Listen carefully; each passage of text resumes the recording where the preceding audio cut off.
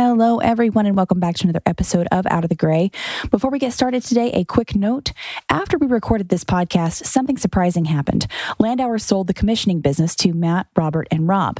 Landauer Commissioning is now known as True North Medical Physics. The name has changed, but the people and the service are the same. Without any further delay, let's jump into this latest conversation.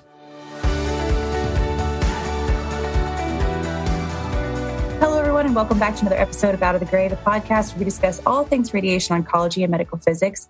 Today, I'm incredibly excited. We have with us a group of physicists from Landauer on the commissioning team.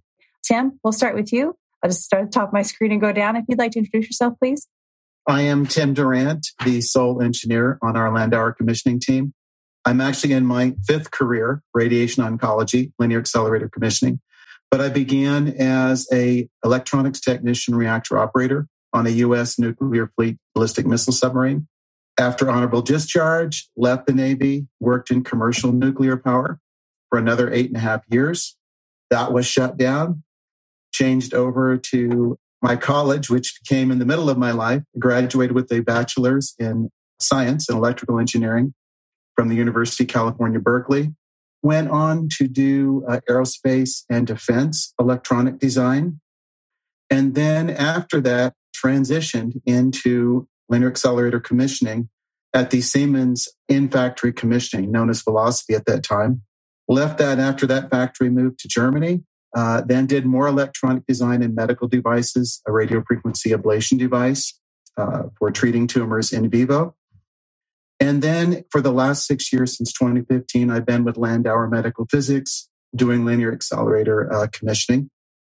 Wow. Thank you so much for the introduction and welcome to the group here. We'll move down now to Robert Staton. Hey, Tracy, this is Robert Staton. Yeah, I'm a medical physicist on the Landauer commissioning team. I have about 13 years of clinical experience before I joined the Landauer team, just as a clinical medical physicist doing a variety of clinical activities, stereotactic radiosurgery, normal QA, and beta testing and things like that for new products, brachytherapy, and I was involved in residency training as well. I joined Landauer about 2.5 years ago to join the commissioning team here, and glad to be a part of it. Thank you so much for taking time to join us today. Next, I'll introduce Rob Hayward.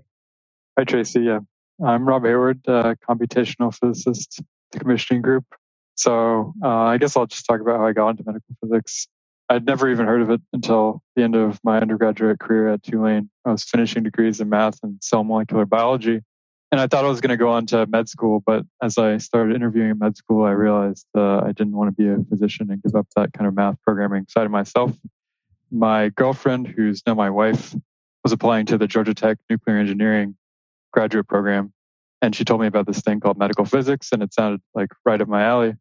So I applied and, eventually went on to get my master's degree in medical physics and my PhD in nuclear engineering, specializing in Boltzmann transport theory.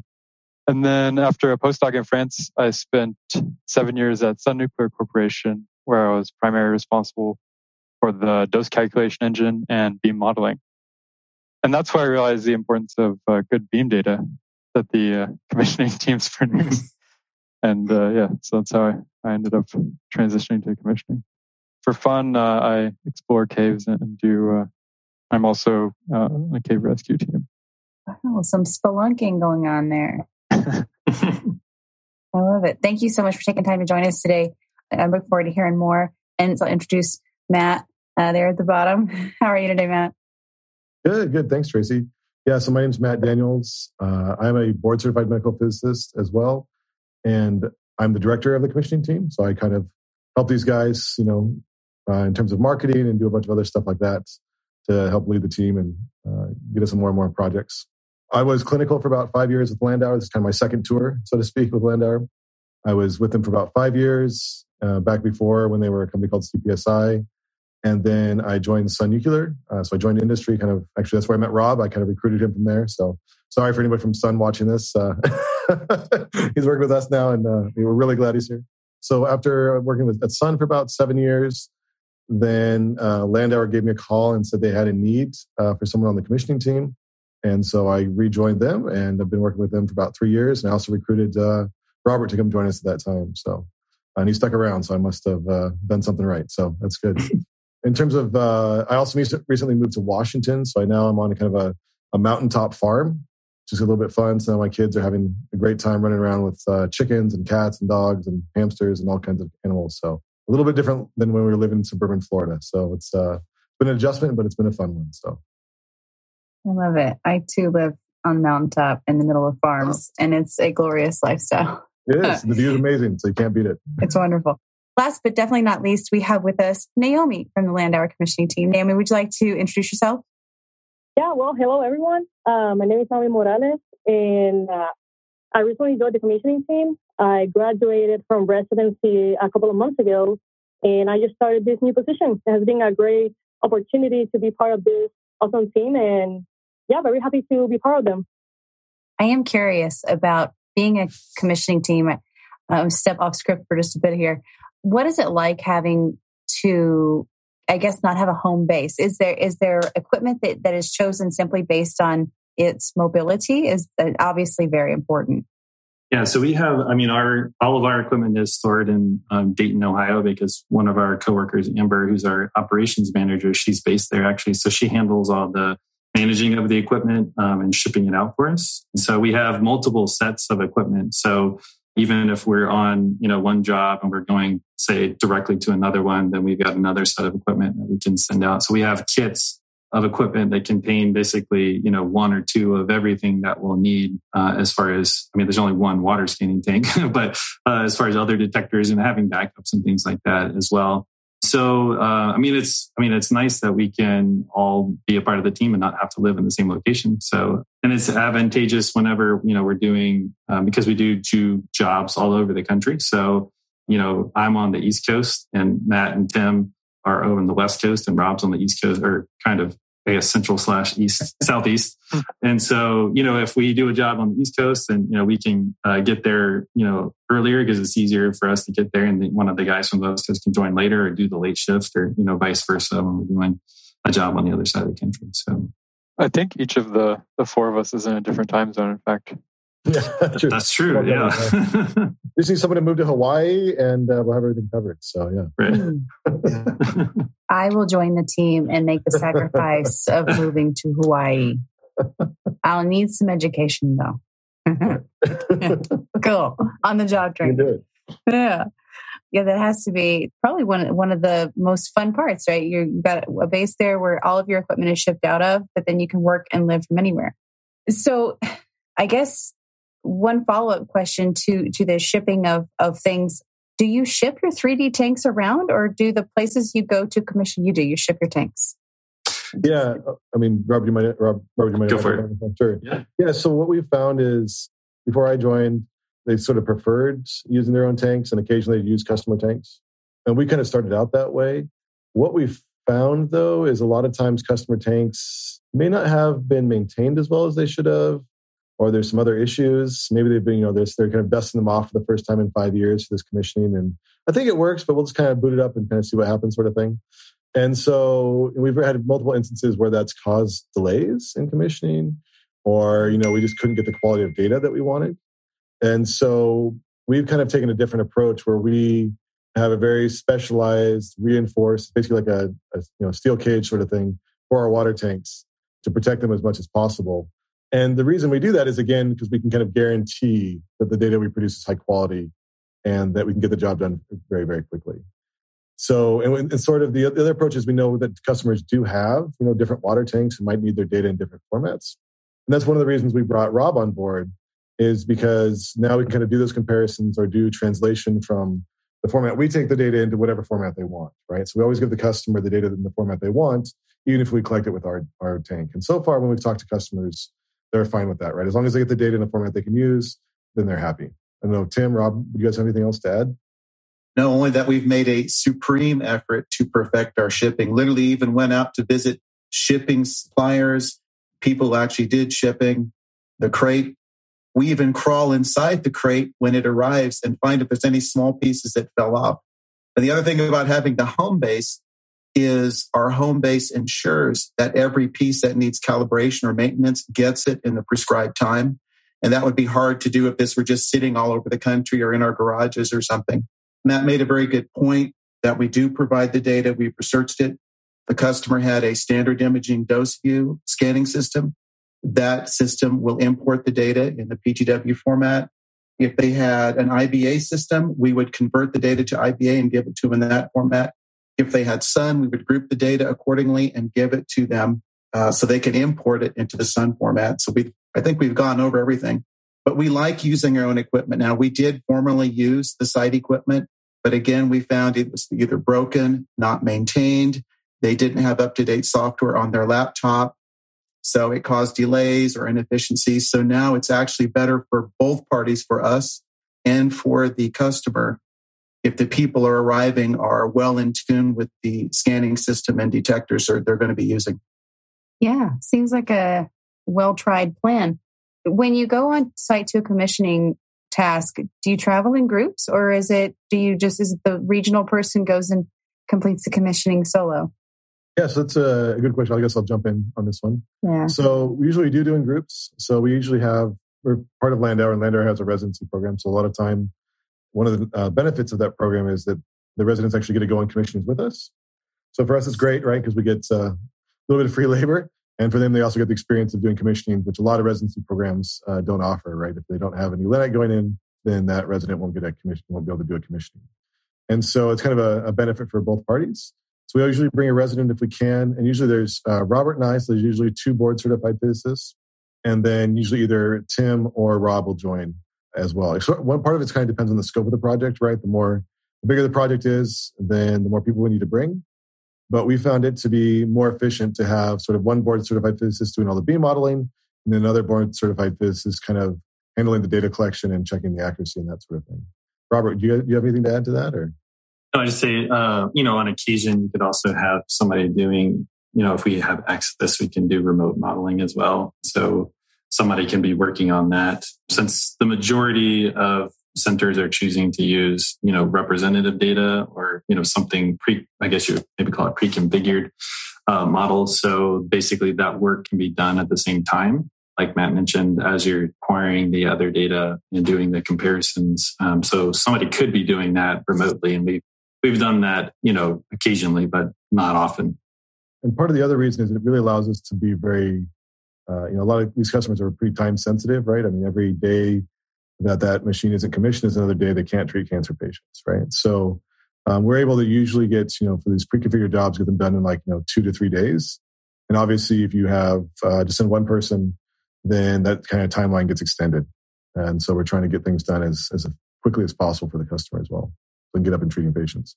I'll say it's, as someone who joined the team recently, it's really impressive to see everyone kind of arrive on site and start setting everything up. It's a well-oiled machine. Yeah. Even though we are well-oiled in the group aspect, there's also the quality control aspect. So there are times we could just send in one person at a time, but it only takes a small error or misjudgment or just not seeing something clearly when you're setting the effective measurement point of the detector or the SSD on the surface of the tank, or just the inclination or the settings in the software when you're scanning, the speed, the dwell time. So it's really good to have a second person there to make sure the setup is exact as we need from the first measurement on. Yeah. So usually at least 2 people at a time is good. And it's worked out well that way. That seems like a very well thought out, very efficient way to do things. And you mentioned you have a residency program, and I know I'm stepping again away from the original script, but it's an interesting topic for me. How does one how does one become involved with the residency program? Is there an application process, or what stage in one's physics career do you apply for a residency like this? So whenever you finish graduate school, they then apply to residency, because basically in order to become board certified, now you have to complete a residency program. And so most people, and that could be either, master's or PhD when they're finishing, usually the start of the program is, for most programs, is around July. So a lot of people are applying now. So late end of the year, beginning of the year, and they're going through interviews and things like that. And then CampEP is using a match system now. All residencies don't have to choose to be in the match, but most do. So there's kind of a system to that that's very similar to how physicians get matched in residencies as well.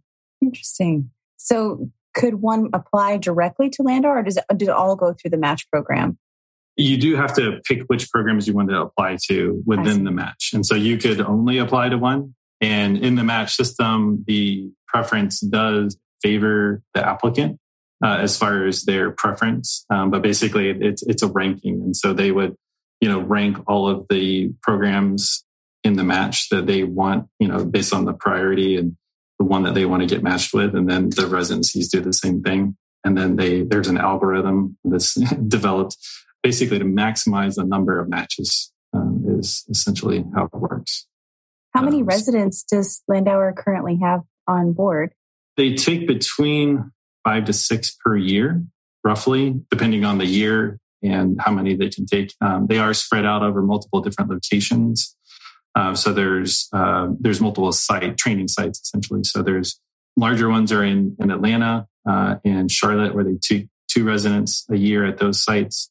There's one in just outside of Chicago, and then they're going to add Missouri Baptist, and then hopefully one at CTCA in Phoenix as well. They're looking to add a slot there as well. So growing all the time, and the residents stay for 2 or 3 years. Yeah, it's a 2-year program. Yep. Very cool. Yeah, and one other interesting thing about Landauer is most residency programs are through academic institutions like Duke or University of Wisconsin, right, Stanford, that sort of thing. And so they have a high preference for PhDs. Landauer kind of turned that on their head, where they have a high preference for masters. And so, which is good, because a lot of the master's students can't, or it's harder for them to get residencies at some of the other academic institutions. And so Landauer has a tendency, just like with Naomi, to get really, really high quality residents. So they've done a kind of a great job in kind of broadening the residency program to actually accept more master's students and PhDs. If I just add, at the finish of the residency, Landauer has done a good job, and the residents as well, that they felt good about the match, that the majority of residents actually remain on with Landauer and move on to some therapy position, or in Naomi's case, a commissioning position. So we still have quite a few residents that went through the 2-year program and are still with the company now. That speaks very highly for not only the program, but the organization as a whole as well. And Naomi, I know you're listening in via phone. Did you have anything to add to that? Yeah, I agree with everything that has been mentioned by Tim, Matt, and Robert. In my case, for example, I graduated from Duke. I did 2 years of my master's program there. And after that, I worked at CTCA Atlanta. I matched there for 2 years. The experience that I had with Landauer was actually pretty good. I have to say that even, it was hard, of course. But as everything, I think all that clinical experience has helped me so much, because I was actually treated not as a student, but actually as a physicist. And I think it was one of the best things that I actually got from the residency. And the other great thing is that they do have great people that they care about you as a person. For example, our vice president for Landauer, he's awesome. He's great. He advocates for everyone, especially the residents. And I thought that was a great thing to have as part of in our leadership within the company. And I spoke with him. I told him, this is what I'm looking for in the company. I want to achieve this. Can you help me? And he said, yes. So he has been super supportive. And that's the reason why I decided to stay with Landauer, because the people were actually great. And after 2 years, I feel that I have made friends, I have family, and it has been pretty good overall. That's the reason why I decided to stay. I think there's a lot of future for all the residents. The vast majority of the people have stayed here. Last year was 5 residents out of 6 stay with Landauer. So I think that's a really good statistic that indicates how the quality of the program is. Yeah, that's amazing. That's amazing. Thank you so much for adding that in there. One more feature, you'll recognize Naomi has a slightly different accent than the rest of us. So we have actually, we have a multinational team. We have had residents from Cameroon, Africa, French speaking. We have Mandarin speaking from China. Naomi's originally from Puerto Rico. And we also have a resident who's now in therapy from Cozumel, Mexico. So we have a bilingual power on the team, as well as our experience and everything else you've heard. And I think it's a very cool aspect of the Landauer program that it doesn't just stay within the 48 contiguous states. That's amazing. I've recently had a lot of conversations with some folks from Africa and Europe, Asia, physicists from around the globe as part of this project. And they often ask, how would one come in and learn in the U.S. or move to the U.S. from one of these countries? Would there be an opportunity with Landauer for folks looking to come to the U.S. from somewhere outside of the country? Yeah, so we actually have a resident right now he's from New Zealand. So he actually was a medical physicist in New Zealand for several years, but he's actually originally from Africa. And so he sort of started his career in New Zealand. We actually did a commissioning for him a few years ago. That's how I became acquainted with Landauer. And then his family decided they wanted to move to the U.S. And so he kind of investigated how to become a medical physicist in the U.S. and kind of settled on doing a residency through Landauer and then being able to get board certified and then work in the field in probably next year. So yeah, there's certainly a pathway with Landauer. Unfortunately, in the U.S., though, the ABR doesn't recognize certifications from other countries. So even though like this resident, if he was certified and working in another country, that doesn't necessarily mean that he can just come and work here as a certified physicist. So unfortunately, there is a pathway, but there is it takes a couple of years to get there. We will now take a quick break from our discussion to chat about our sponsor, Standard Imaging. With 31 years of dedication to good physics, we are here to help meet medical physics QA requirements accurately, safely, and efficiently. Our teams are looking forward to helping you select the best tools for the job and are only a click away at www.standardimaging.com. You'll find information about our comprehensive total QA solutions, find access to high-quality customer care, support, and your regional account manager. We look forward to working with you in developing your program. Please feel free to reach out anytime. Now that we've kind of discussed what the tools look like and what the program looks like and what Landauer looks like as a whole, from the perspective of the customer, to switch gears a little bit here, how does one become involved with the commissioning process once you guys are on site? What does that look like? So first, there's quite a refined pre-commissioning process. I may go to Robert later because he normally does this usually. So we will find out our business end there'll be some discussions, negotiations. The two parties will agree on a contract and a schedule, a rough schedule. Then it will come to us and we will send out a pre-commissioning survey. There would be probably multiple phone calls, emails, and text, but we refine the scope of the work, the type of machine, the treatment planning system, any special QA data the customer may want, site availability, what stage of construction they're in. But at some point, a schedule will come, the manufacturer will finish, and the site will do its acceptance of the machine, and we will have a schedule to arrive on site. So when we are there, the customer, first of all, we are hired mainly because customers very often, they don't have the time. Their staff is too busy to do a full commissioning, and they may not be very adept at it. We do these repeatedly. We've been doing them for years, so we have the process down. Landauer invites the customer to participate in any portion of the commission that they would like to observe. And sometimes, even though they're busy, there are certain evolutions we do that are rare or special, say a small field. Very often, they're going to want to see the calibration for TG51. So they often join us for that. Sometimes they'll want to come, and I think maybe they're doing their own little checklist in their mind just to see how meticulous we are at our setup and the measurement, if we're paying attention, if we're getting the EPOM right and the settings right. But actually, most of the time, we're there on our own, and they will come maybe a few times a day. We'll give them a status update. But pretty much anytime they walk up to the control console, we're going to stop what we're doing. If they have questions about what we're scanning, how the model is coming along, how the calibration is going, they will always be involved. And this is a later question when something goes wrong or the machine is not calibrated. But literally, we invite them to be there. The process is completely transparent, so they can come and watch any part they want to. Sometimes these things go late hours. A lot of customers don't want to be there late at night or on weekends. So we always have their phone number and email to call them for anything they need to know about. And the turnover is always in person. That's part of our process. There was always an in-person turnover, usually with the entire team present. All the data is presented. Any odd things, anything slightly off, but they can be involved. And sometimes they want to be involved just for their own learning. So this may be a machine that of a new type. They may be coming from, say, a Clinac to a TrueBeam, or who knows, an Electa to an Edge, or vice versa. They may also be going to a new version, or maybe even entirely new treatment planning system. Sometimes things just get decided for them and they just have to accept it. So it may be a new treatment planning system. So they want to learn about their new machine, its capabilities, or even the operation of the LINAC with the control software. Some people have never seen a PTW beam scan, so they want to come in and see that setup and how it scans and the functionality and also the processing that we do.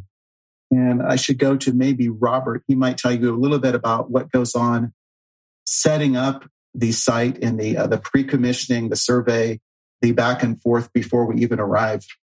We do send out a pre-commissioning survey to the customer to try to collect all the data before we get on site of, the configuration of their machine, what type of machine it is, what type of MLC it has, what energies that we're going to be measuring, the treatment planning system. If there's any specific measurements that they want taken that we don't normally take, there's kind of a standard set of measurements that we do.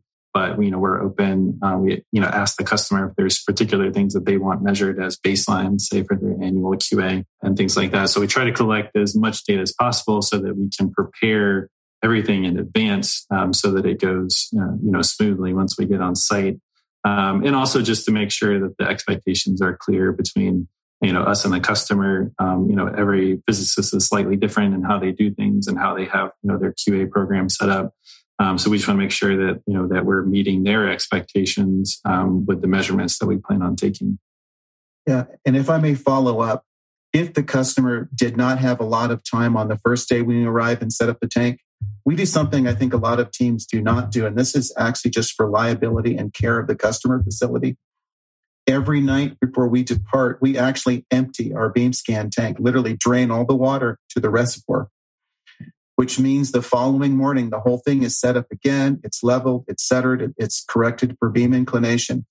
So if the customer did not see that on day one, they can see it on any subsequent day we're there. That's to make sure, first of all, we're set up exactly on each day. It forces us to check again, and it gives them a chance to see it if they want to. So we always share that with them. If they don't see it day one, come in on day number 2. Yeah, I mean, to kind of summarize, I think the short answer is they can basically be as involved as they want, right? So they want to step back, and they're very busy in the clinic, and that's why they hired us, right? So it's a lot of times that's what happens is they don't have enough manpower or people on staff to do the commissioning themselves, and so that's why they bring teams like us in. Then maybe they'll be a little bit more hands off. But if they really do want to be hands on, like Tim said, maybe they haven't seen it for a while and they just want to get that experience. We've also gotten into situations where the physicist wasn't happy we were there. Not because it was us, but because they wanted to do the commissioning themselves, and the director hired a commissioning team behind their back, which actually worked out really well because by the end of the commissioning, he was really, really happy with the job we did because we worked with him and showed him everything, and he actually recommended us to some of his friends. And so, we always try to turn, whatever. You never know what happens when you get on site. Certainly wasn't something we were aware of before we got there. We always try to turn that into a positive and work with the customer and figure out what their needs are, right? And we kind of figure out how involved they want to be.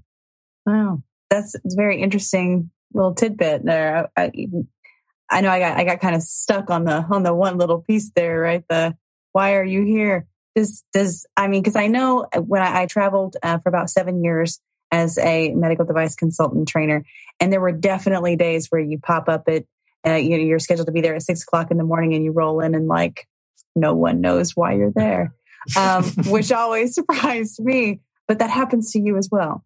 Yeah, they have a little bit better warning because we have gigantic crates showing up, say 2 to 7 days, hopefully in advance, that they get there on time. That is one of the welcome warnings is those crates showing up. And I'll say that we actually become friends. And at one place that Robert and I went, and I'll leave the name and the place out, the site physicist was so happy. We were actually receiving gifts. We had homemade honey from her farm when we left. But I think she was just excited because she was overwhelmed with all her responsibilities and even went out and got meals for us. This is during COVID. So I should point out, we talked about the group thing. One of the other group aspects is during COVID, you're not eating in a restaurant, right? All meals are takeout. You have to have cups and dishes and plates and knives and forks. You don't think about this till you don't have a kitchen to go to. Yeah. But this site was so helpful. It's one of the few sites that actually went out and actually got meals. And Robert and I couldn't turn this down. I mean, we wanted to, but it was forced on us. You must eat. You have to eat. Man, that's terrible. Someone coming along and just leaving snacks. It's terrible. Well, that sounds like a lovely experience to go up against one that was maybe not as nice. Yeah, I mean, I think one thing that, you see too is that a lot of, the sites that we're getting, hired or contracted to do the work it may be a solo physicist. So they're really actually, they're very excited to talk to other physicists because they don't have, we have the advantage of being on a team of people, but they're often alone, working out.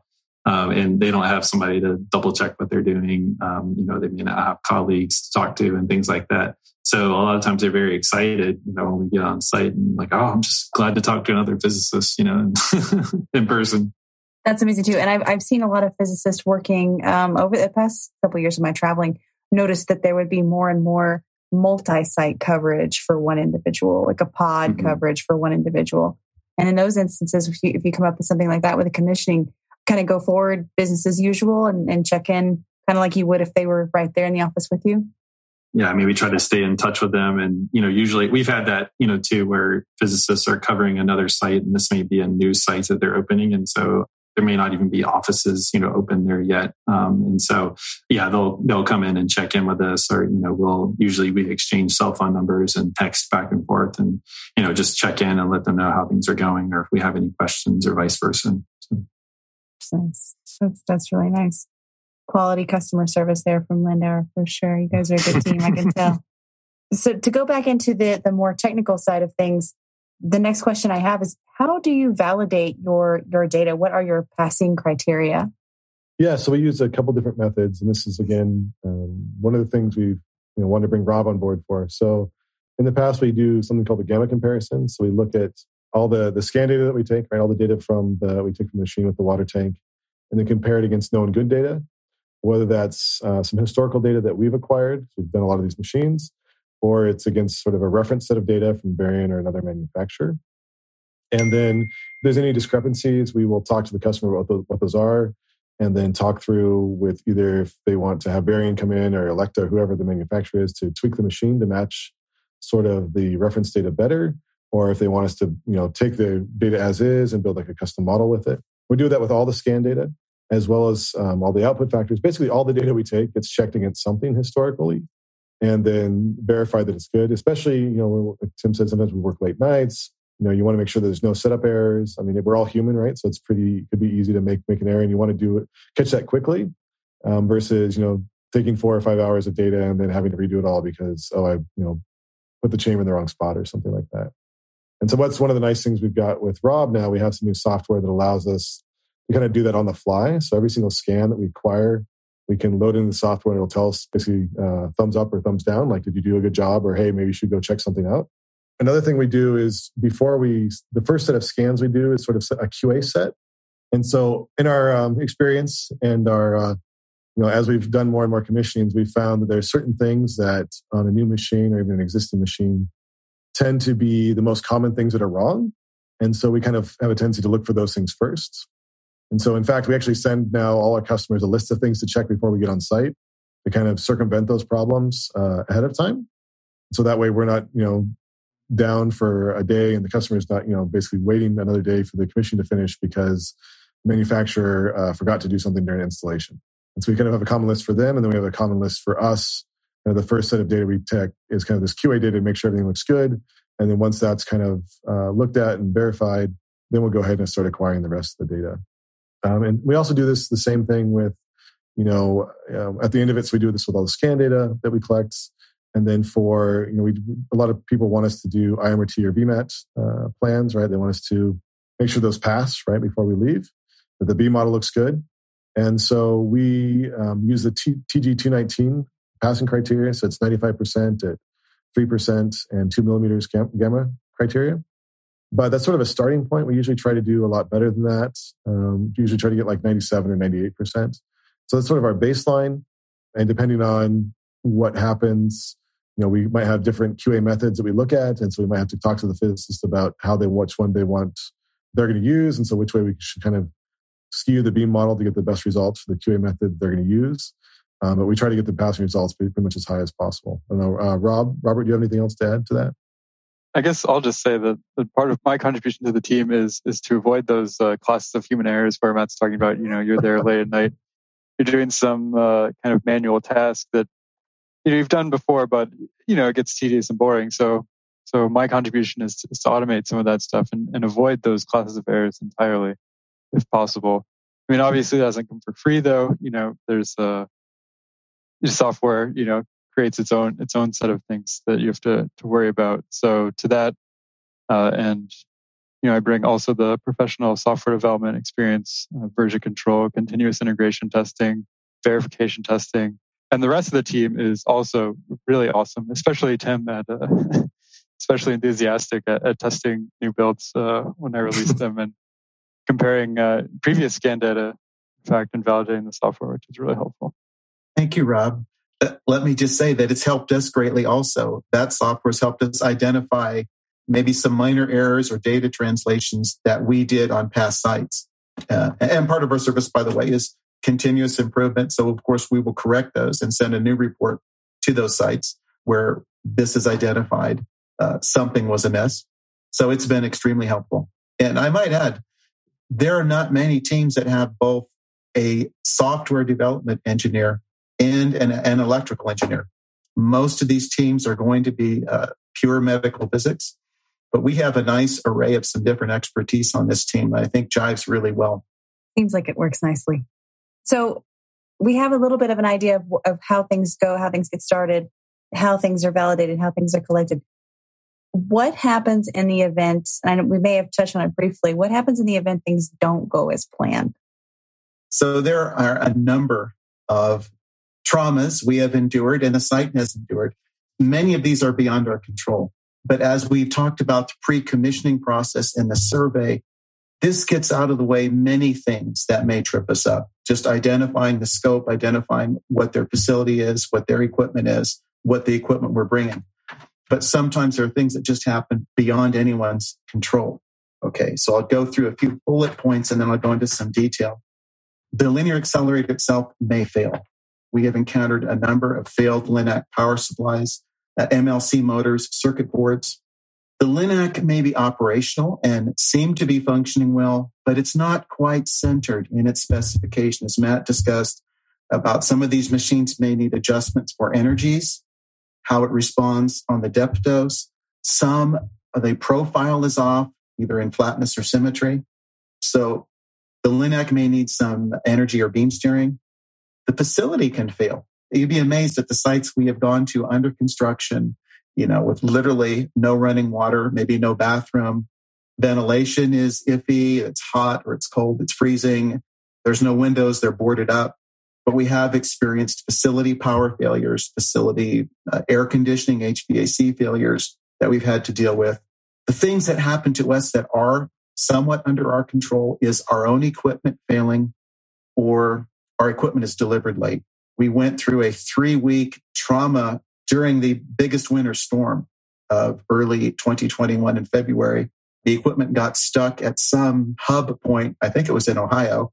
We were supposed to have it out in Washington State. It didn't make it there. We went to another job, used their beam scan and went back. But let me just go back on the LINAC, the energy and beam steering.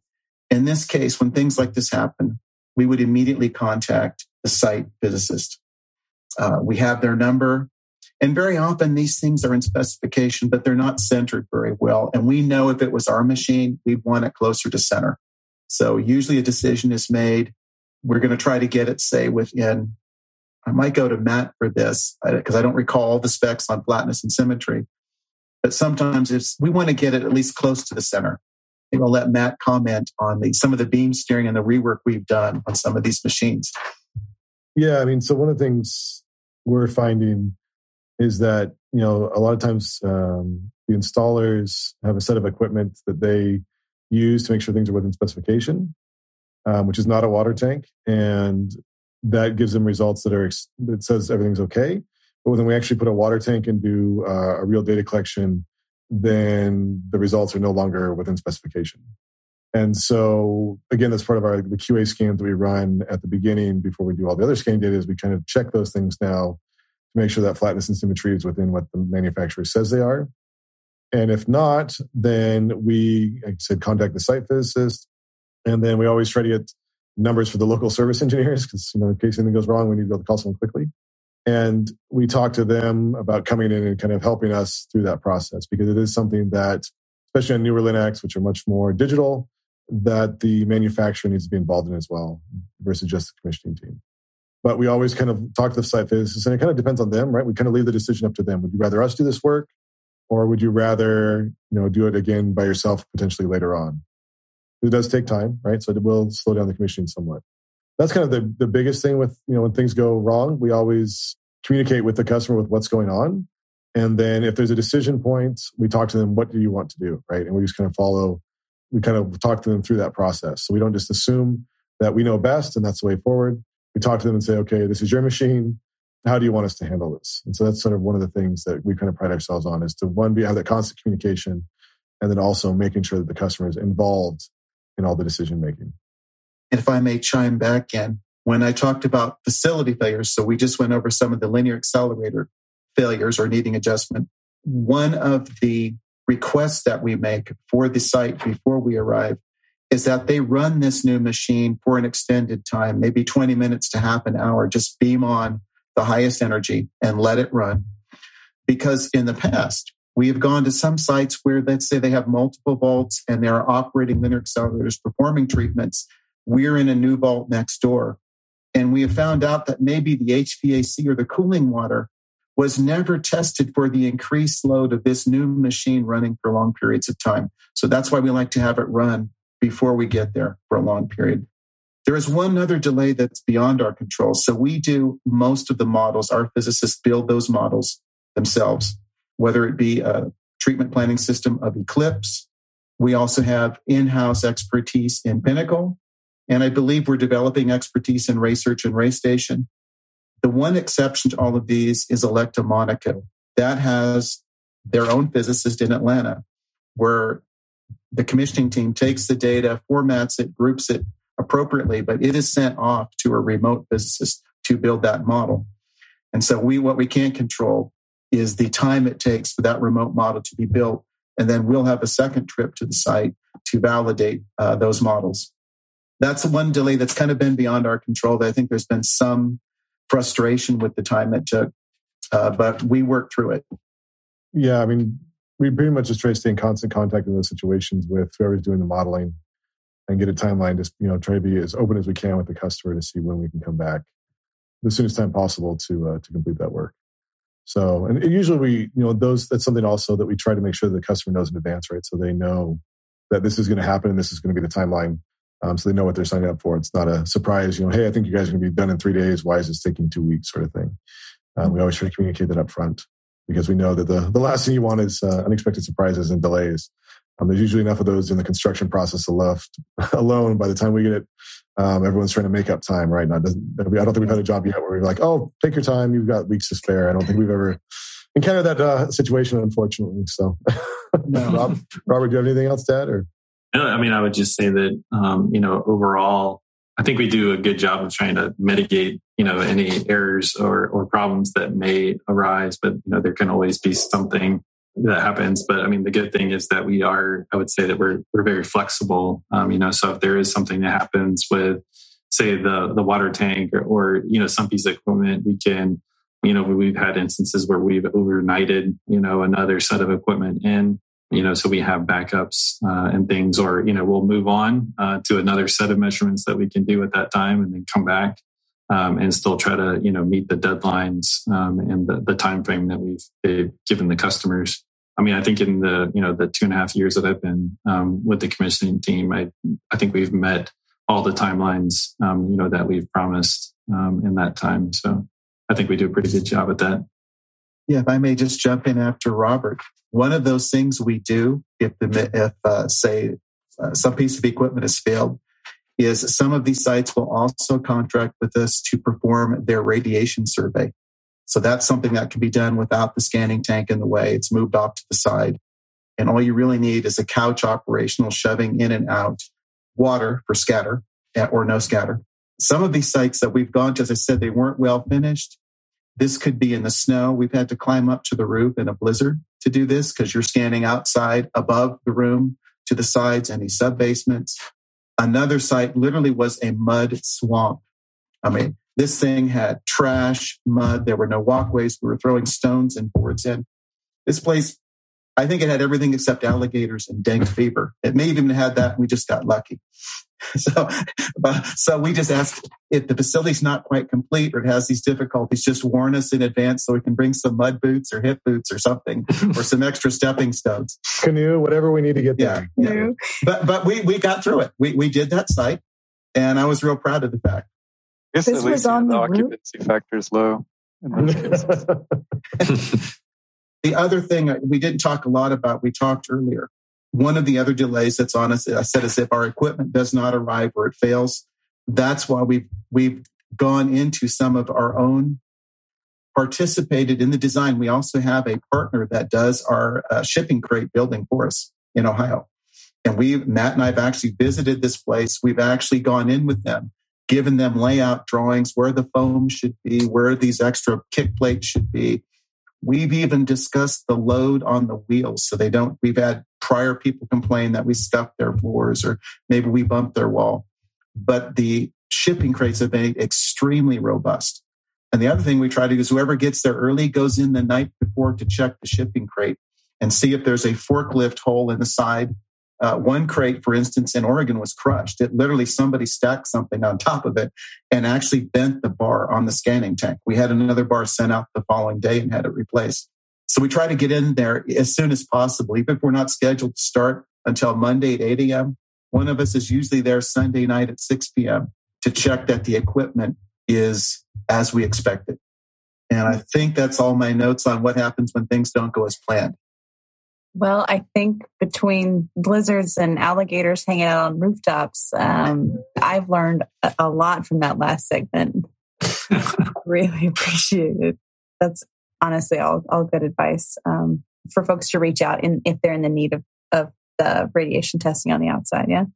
That said, and those things, speaking to the flexibility your team has and the constant growth for change and improvement. What things have you improved on this year, this month, or even this past commissioning task? One great thing about this team that I really appreciate is that, everyone likes to, be continuously improving. And, we try not to be, complacent in where we are and how we do things. And I don't know, Matt and I talk about maybe we're just lazy, but we'll call it efficient. But, we want things to be automated, as much as possible.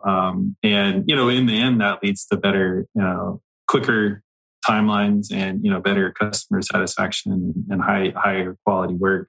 But, the things that, again, going back to Rob, and maybe, this will be a good segue for Rob to talk about some of the software development.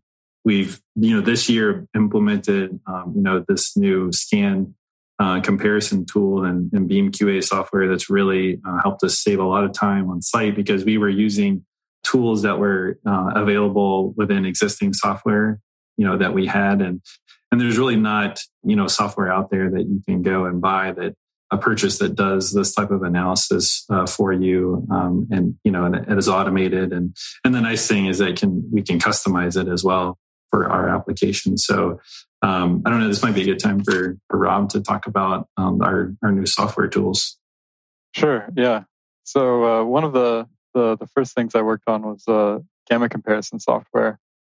So the software that the team was using before, they had to kind of go through one scan at a time and manually compare them and print out the reports. And the new tool does all that and generates the report kind of all in less than a minute, I think. And I think verifying that and validating against previous data, we found some interesting things. For example, the gamma comparison itself, we noticed some discrepancies. We noticed the passing rate was almost always the same as the previous software that the team was using, but then the graph itself, like the peak gamma value, would often be slightly different. And kind of got into the weeds on that one, but went to the geometric interpretation of gamma as like looking for a point on one curve you can draw an ellipse around and touch the other curve, and minimizing the size of that ellipse, and that becomes a gamma value. So that kind of generalizes to higher dimensions and simplices and stuff. But anyway, you can create this nice gamma plot of a comparison where you draw an ellipse for every gamma value, and the other curve should be tangent to that ellipse to show that it's the correct size. And we did all that and saw that, I think, proved to ourselves that the gamma calculation was correct and that we could trust it, as well as comparing it, against hundreds of scans at a time. And same thing with the Beam QA software that we've developed. We actually, Tim has gone back to previous reports and found small inconsistencies. And we realized that, maybe different people were using different versions of the software or slightly different settings in Beam QA. And for the most part, it affected maybe the last decimal digit of a result or something. And it was almost all pretty small. But in some cases, we've had to go back. And that's, I think, part of the service that the team provides. Like they'll contact, customers that have, we found, hey, this number in your Beam QA report was transposed with this other number. But, we found that at this point. So we're willing to accept the correction. Yeah, so I think the addition of automation of some of these things reduces like we talked about, the human factor component and possible errors. Again, if we're working late at night and things like that, we do try to double check ourselves as best as possible. But that definitely reduces potentials and error. But again, just going back to to that, we're just constantly looking, for improvement, not only in software and our measurements, but, like we talked about, making our shipping crates better and more robust for shipping.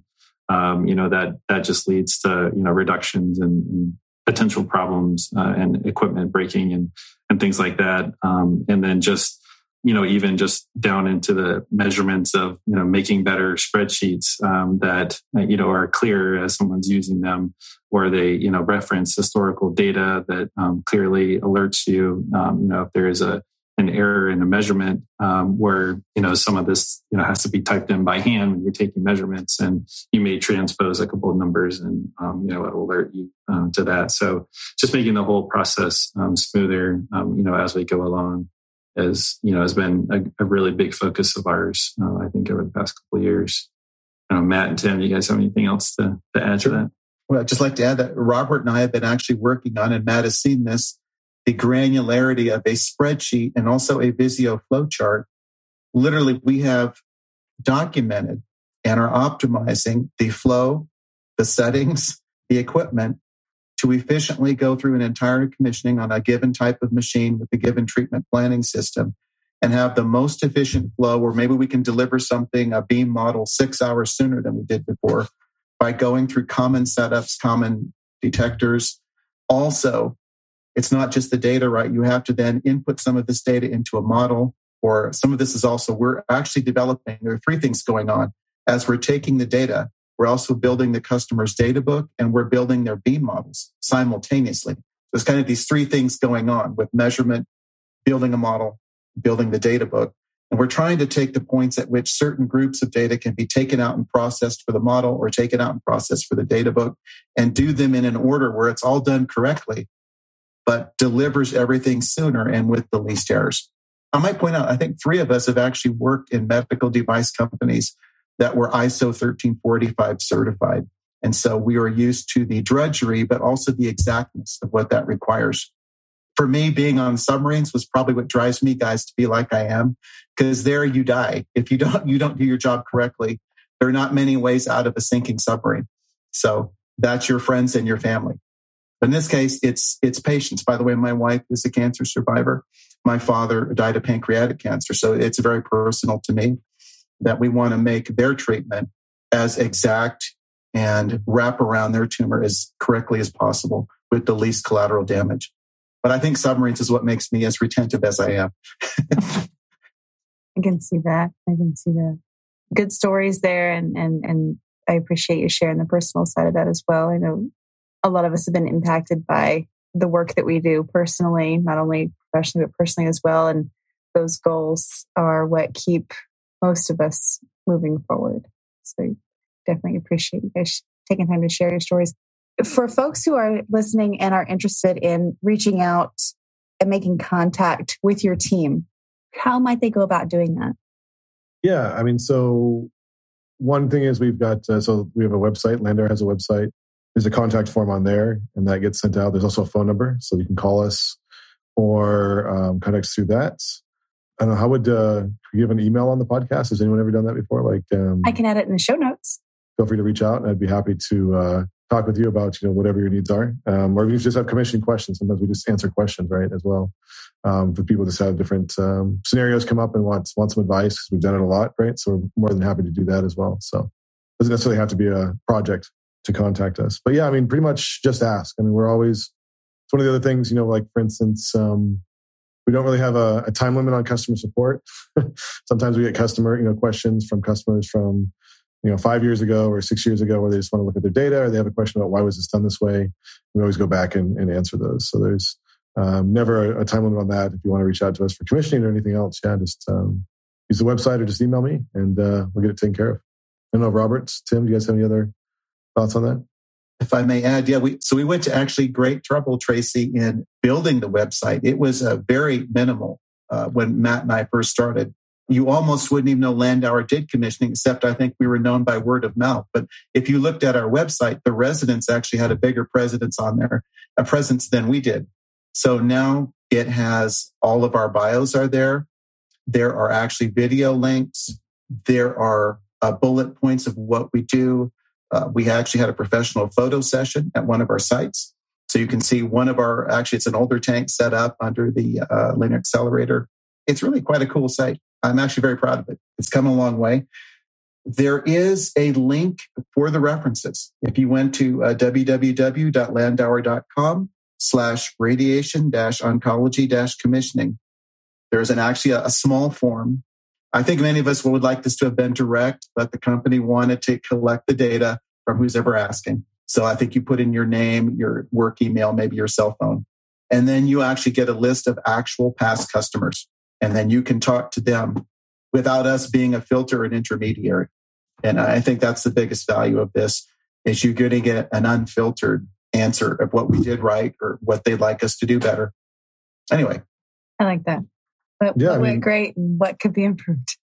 Yeah, we actually do follow up with all our customers. So we do kind of a pre-commission survey. We also do a post-commission survey. And we always give them out of a 5-star rating or what would we improve, right? So we actually made a change, for instance, that BMQA report that Rob was talking about earlier, just based off some customer feedback recently. But our ratings like a 4.9. So we're a great Uber driver, and we're also a great commissioning team. So fantastic. The next time I'm in need of a LINAC commissioning and a ride to the airport. Yeah, that's right. Yeah, we do it all.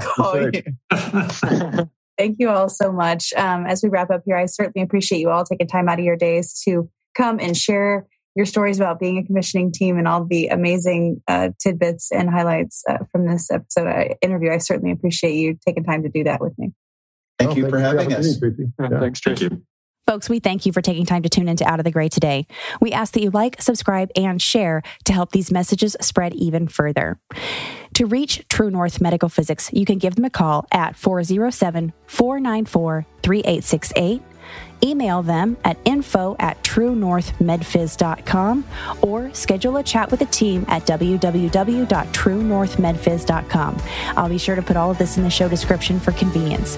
Thank you so much. We've had a blast having you with us today, and we look forward to seeing you next time. Have a wonderful day.